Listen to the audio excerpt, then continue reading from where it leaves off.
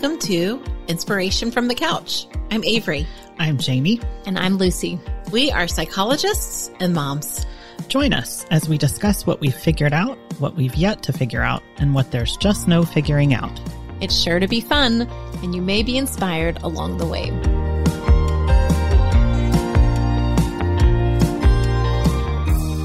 Hey guys, today we're going to talk about this phrase, the story I'm telling myself, or the stories we tell ourselves.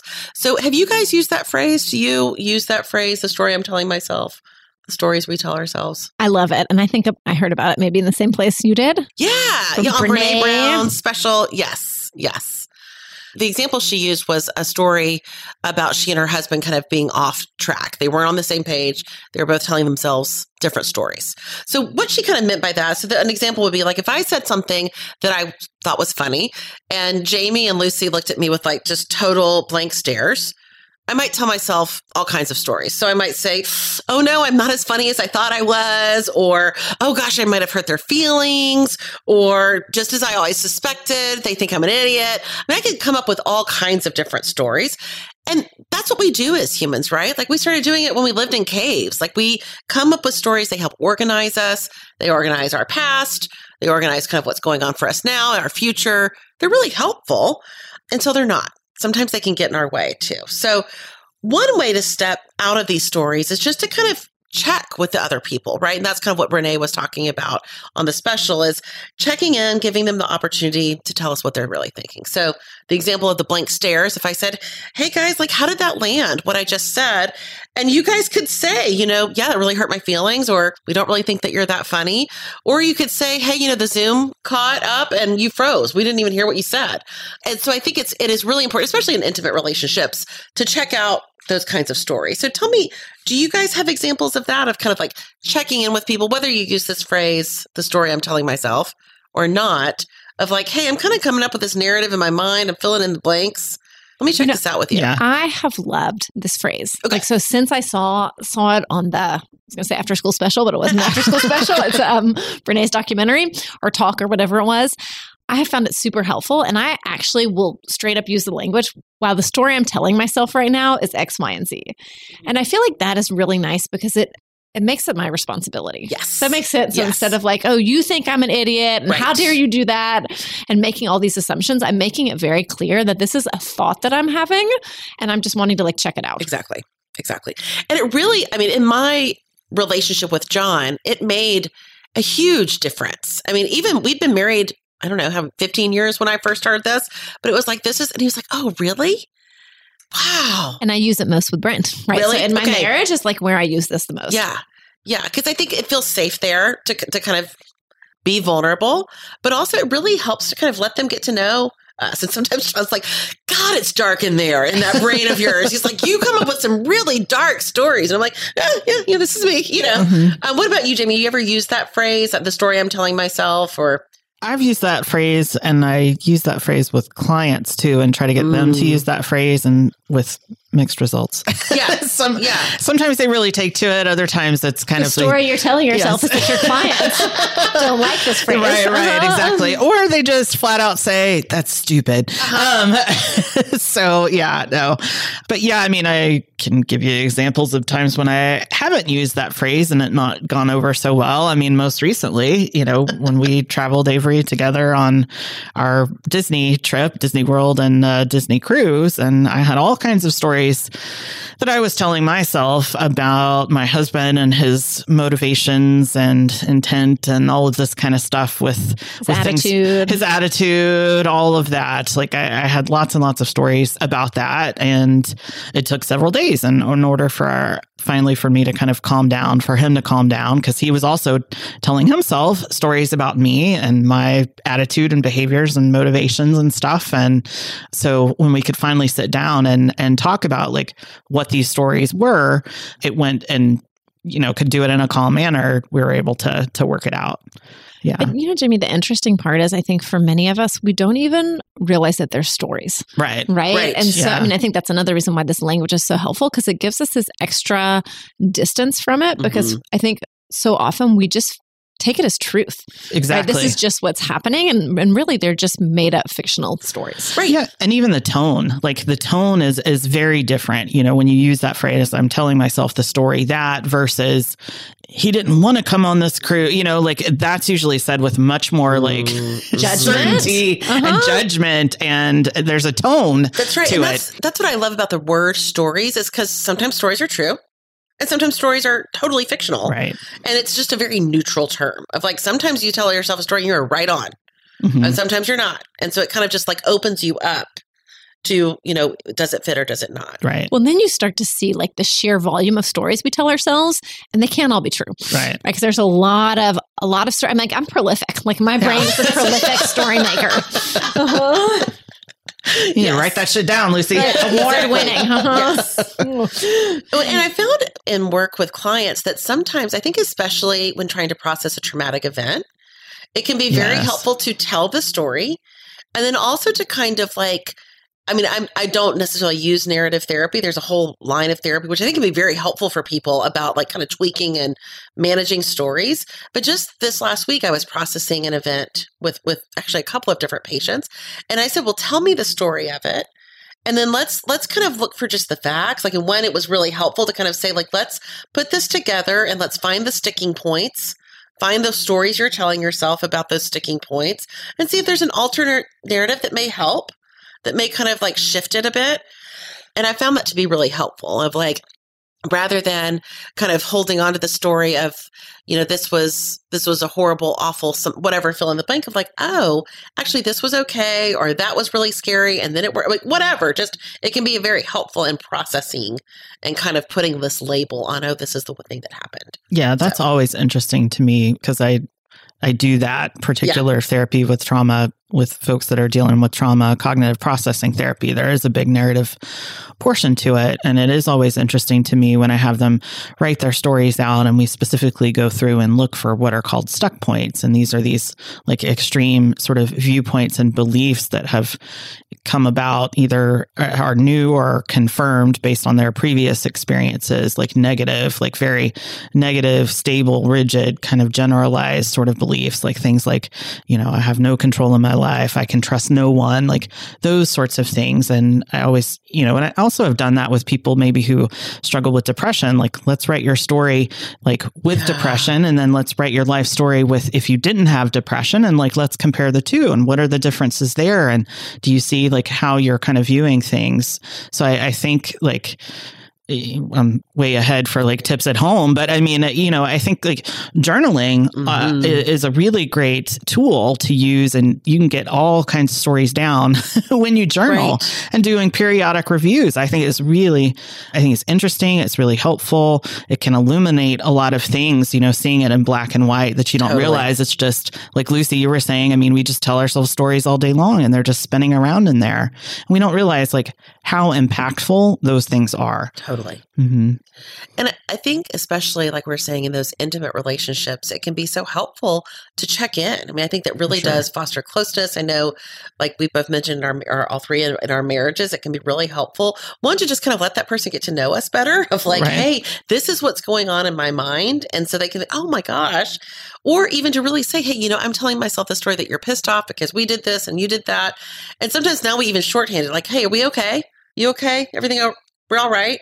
And because I think that like checking in can just be so meaningful so that you don't get to those, I don't know, like one story becomes like a whole novel, which becomes a whole series. And it's like hard to unpack all of those things when you could really just check it out when it's like a small issue. So I think definitely this language is so helpful when we're thinking about relationship with other people.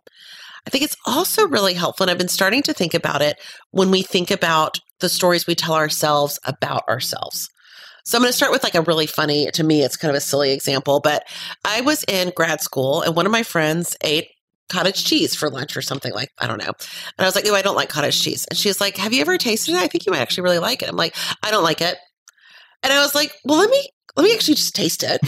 I fucking love cottage cheese. I mean, it's delicious. I had it every day all through grad school. I still eat. I love it. I crack up. It's my kids. I'm like, we're having King Ranch chicken for dinner. And they're like, I don't like that. And then, and then they go, what is it? What is it? Right, exactly. Right. Exactly. And I was like, what, 22, 24 when that happened? And I'm like, I don't know if it was like, it doesn't look necessarily that appetizing, cottage cheese. I don't know if it was the word cottage. I don't know what it was. I mean, who knows? I have no idea. But in my mind, I had told myself that story long enough. I don't like cottage cheese, that I believed it to be true. And now as a parent, I look at my daughter who like, her favorite foods now may be things she never even tried a year ago. And I'm like, why do we think that changes?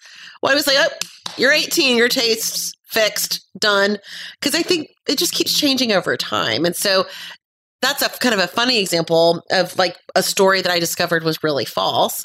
Another story I've recently discovered was totally false, is that I don't like roller coasters and I don't like rides because I freaking love them. And if I had held on to that story, I wouldn't have experienced Harry Potter and the Forbidden Journey at Universal, which we rode 17 times. Mm-hmm. Literally 17? Literally. I just kept getting back on it because it was like the most wonderful and fun experience I've ever had. Now trumped by the Guardians of the Galaxy at Disney, which like literally when I got off the ride, my cheeks hurt from smiling. I was so happy. And it just, and even like this shift of like from roller coasters being bad and scary to just this like appreciation of like, there are people on this planet that their whole lives are dedicated to like entertaining me. Like, how fun is that? Like, they've crafted this thing, this experience. So I have like permagrin. Like, what a wonderful world we live in versus they're this dark, scary, awful thing that I definitely need to avoid, that I don't like because they're stupid. So I'm just wondering, and I kind of gave you guys a little prompt earlier so you can kind of be thinking about that too, of like, what are some stories like that that you've discovered? Oh, wow, that's really not true about me anymore, or maybe it never was. Any stories like that? I mean, I've had lots of, like Lucy was saying, I have all kinds of things going on in this head. I just don't necessarily speak them aloud. But yeah, I mean, I think it all goes under the broad umbrella of, I can't do that.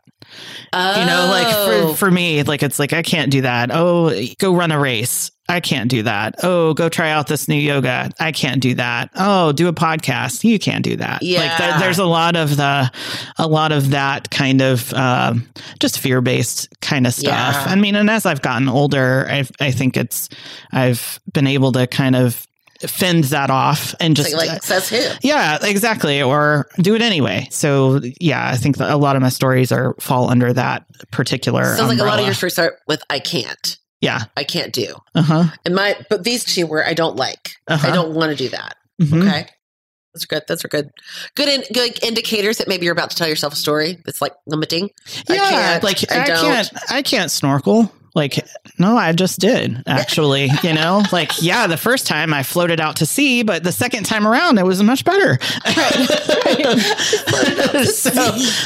So thank you, random man on the catamaran to pull me back in, yes, you know, yes. Survived. Yeah. I mean, I that's it, you know, like I survived, you know, and I think now it's like, well, you can try, you can see, like, rather than that, I can't do, like, let's give it a whirl anyways. What about you, Lucy? Gosh, I was thinking about that. So a few of the stories that I have is one that I'm like boring and not fun.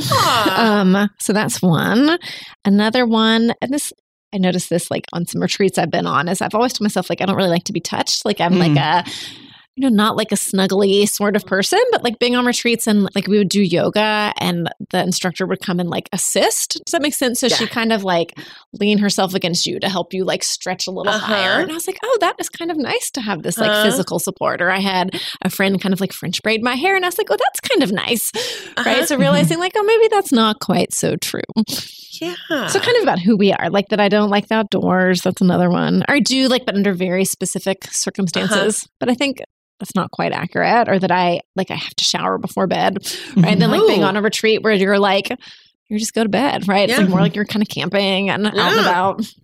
Anyway, so I think these like sometimes these patterns and habits and rhythms you get into and then realizing like, oh, maybe there's a little more like flexibility and wiggle room. And I feel like sometimes I with some of that stuff, especially like self-care, I get a little more rigid as an adult. Like, okay, you don't want to have caffeine after this time. You need to, like all of these, like it feels like there's this whole system to like, so you feel okay. Right. Well, and there's a difference between like, I do think we get to know our bodies over time. And then of course those fuckers keep changing. But there is like, I mean, like caffeine, like you bet your ass I will not be having caffeine after 9 a.m. or I won't sleep. And that part I kind of know is true. I also won't be having like the second or third glass of wine if I don't want to have a headache tomorrow. That's just true. That's just, user's manual of like 44-year-old Avery. Yeah. But I think there's a difference between that of like, nope, this is tried and tested and still remains to be true versus like, I haven't really tried that one out yet or recently. Like I haven't really tested that theory in a bit. And like maybe there's a little more like wiggle room where like I can be okay with a variety of things. For sure. Mm-hmm. For sure. I think other ones that I was kind of thinking about, one story that I told myself really my whole life is I am uncoordinated. And so I hate exercise. Like those went together. Like I'm totally uncoordinated. And for that reason, I will never like exercise.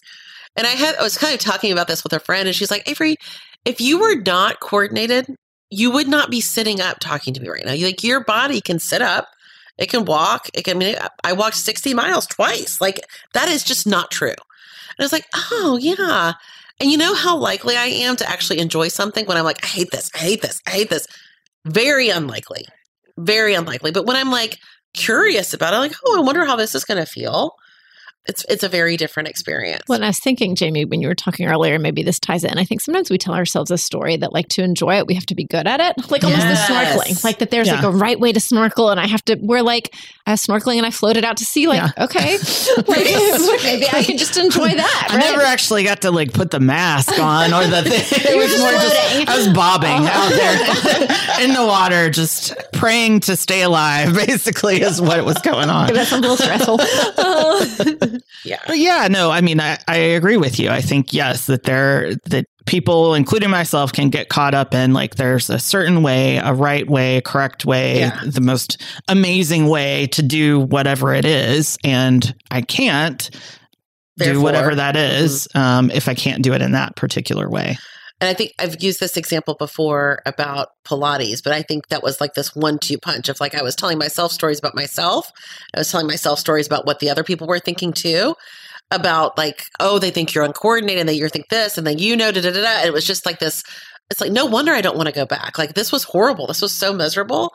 And in that example, I think I've talked about this before. I really was aware of that. I was like, okay, I know these stories felt like they served you in the past, but there's no room for this now. Like nobody's telling you that. Marilyn, my sweet Pilates instructor, has never said you're so uncoordinated. I don't know how you're going to, whatever. She's always like, just try it.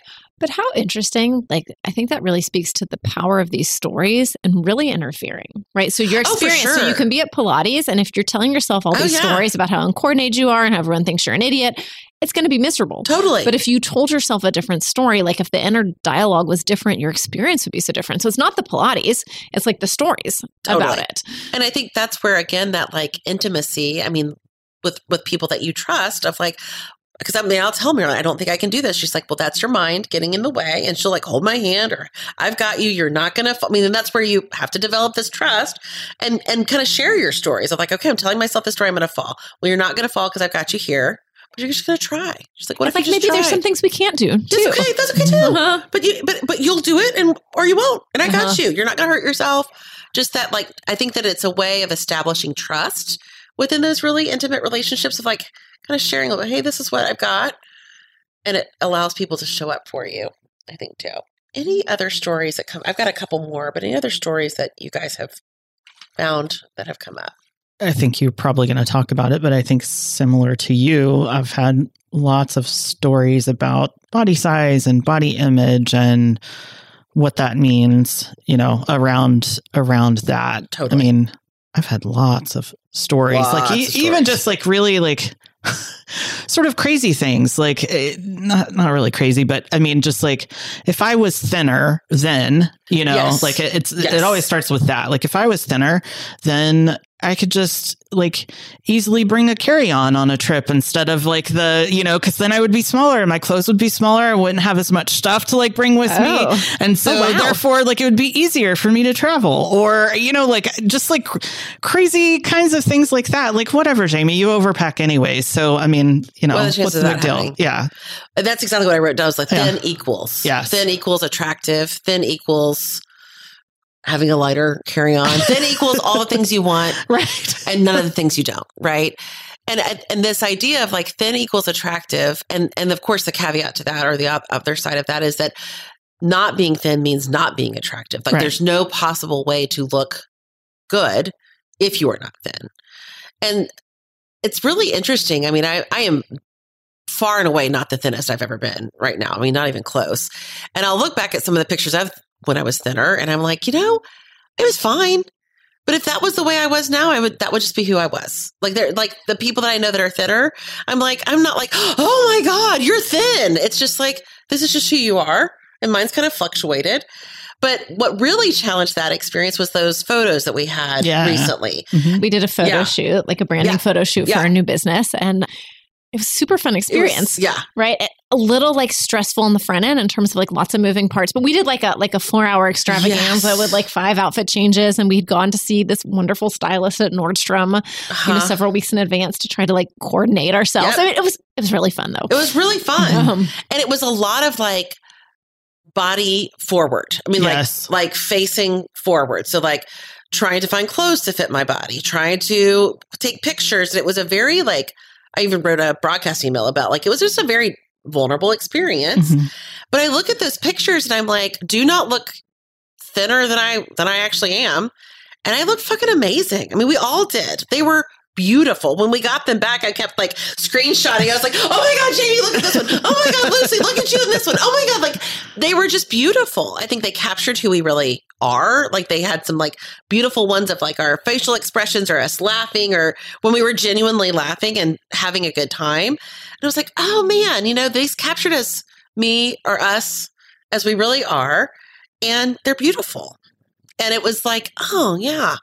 So, but it still comes up. I mean, it came up for me during that whole process again of like, well, how are you ever going to look if you're not in that thin body size? And I think my deal with the thin is, there's an attractiveness piece, but there's also there's been this belief for a long time that thinner would be easier. I think that's what it is with my whole thing with like the carry-on, and I have other weirdo sorts of like I've had other beliefs about what it would be like to be thinner stories. And how that would exactly other stories. Well, and the bottom line is unfortunately that's true, right? Like I've been thinner and some things were easier. And it is, I mean, especially in this culture, we don't have to take a whole left turn into it, but it is easier to be thin. And I think it's getting better, but it is. I mean, it is praised. It is easier. There's a lot of things that we get a lot of messages that the grass is greener on the thinner side, right? But I think we're also getting a lot of messages now by seeing people of all body sizes represented in the media, et cetera, that like, oh, wow, you can be beautiful and not thin. You can be fit. You can do yoga. You can do all of these different things without having thinness be. And I think a lot of things that we connect with thinness, so maybe thinness does make some things easier, but I think that there are these stories that, and this is a lot of the work I have to do therapeutically with eating disorder work, like we wrap so much into it, like I would get better grades, more people would like me, right? Like all of these things that, I mean, once again, in all the years I've been asking clients, like, why do you like the people who you like in your life? Not once has someone said, I like them because they're thin. Or not once do I like them because they only eat vegetables. Or not once do I like them because they make really good grades. That's not why we like people. I think that gets confounded though with maybe we like people who work hard or who take care of themselves or like some of those other like attributes of who you are rather than like the achievement. Right. But I think we roll a lot up in fitness, like that. But there's stories that we tell ourselves that are not very like conscious, and so kind of getting that out on paper of like, is that really the case, right? And let's kind of challenge some of that. And that's where I think that like representation is so helpful in the media or everywhere. people that are not necessarily in thinner body sizes doing all of the things. Because I think there was a long time there that the only time you would see people that were models or in a swimsuit or doing a yoga class or a picture, like if you're going to say at the gym, the pictures of the people there, they were all thin. Yep. And now, I mean, you see even on Nordstrom, they have like a picture of a person in a smaller body size wearing an outfit, a picture of a person in a larger body size wearing the same outfit. And you're like, oh, that's how this would look. Mm-hmm. Yeah. And I think it's just really, it's so important that, because I think it helps us to imagine, oh yeah, this isn't as limiting as I keep letting it. Like that representation. Yeah. And this all kind of like makes me think back about our Trance of Scarcity episode and that like idea of like trading up our stories. And I think that really that's an important thing. One, to kind of notice that you're having them. And certainly with that internal work, the stories you're telling yourself about yourself, kind of examining them and trying to trade up. So that's kind of where we'll go into try this at home. I have a couple of ideas. Do you guys have ideas of what you think would be a good thing for our listeners to try at home? I would say notice the stories that you tell yourself, but notice what they're like when your mood is different. Ooh. Because what I noticed for me, and I'll just say, I've struggled with depression off and on for many, many years, and I can absolutely tell, when I'm down in a depressive episode, the stories I tell myself are very different than when I'm in more of a recovery space from depression, and completely inaccurate, no truth to them whatsoever. So even if you don't struggle with really terrible depression, anxiety, something like that, just notice like shifts in your mood. Just every day we all, our moods and emotions change all the time. So just notice what is it like? What are the stories like, say, when I'm up versus maybe when I'm a little down or anxious, depressed, whatever, and exhausted. Notice that. Yeah, absolutely. Notice the relationship between those things. Right. Hungry, angry, tired. Yes, I mean, all of it. And what I love about that is it helps you to see that they're temporary, and that a lot of time they're not. They're getting in your way. Absolutely. Mm-hmm. So that would be my second. Do try this at home. Is when you notice a story that's getting in your way, to challenge them. Right. To be able to challenge them in some way. Say, well, is this really true? Because there's so few like always, nevers. Like I've never be able to do yoga. Well, let's try it. Let's just try. That's what Marilyn always says to me, my wonderful Pilates instructor. Well, just try it. Let's just try. What's the harm in trying? Yeah. I think for me, it would be, how can you use this language in your relationships, right? So like, the story I'm telling myself is that, you're thinking this or you're feeling this way, or that what you really meant was this, right? How can we start to integrate that in our communication? Awesome. Well, next time you join us, we're going to be talking about midlife. Where the hell is the map? So we look forward to seeing you soon. Thanks so much. Thank you for joining us for this episode. Subscribe to Inspiration from the Couch wherever you access your podcasts. We always welcome your feedback. Visit us on our website at inspirationfromthecouch.com.